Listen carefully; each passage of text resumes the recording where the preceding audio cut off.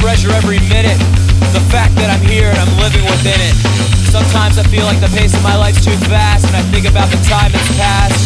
I can't remember what happened yesterday, the day before, or anything at any rate anyway. I think what I'm trying to say is, I don't want to live a life like this. What happens when all goes black and I'm lying there dying and I'm trying to think back, and I can't seem to conjure up anything and the fear consumes me as it starts to lose me. What happens when it all goes black and I'm lying there dying and I'm trying to think back, and I can't seem to conjure up anything, no, cause I haven't done anything. I feel like I've led a pretty happy life, then how come all I can remember is the strife? Fear comes and it takes its hold, and I'm afraid of getting old. And then suddenly I need a way out, cause I can't just let my memories fade in and fade out.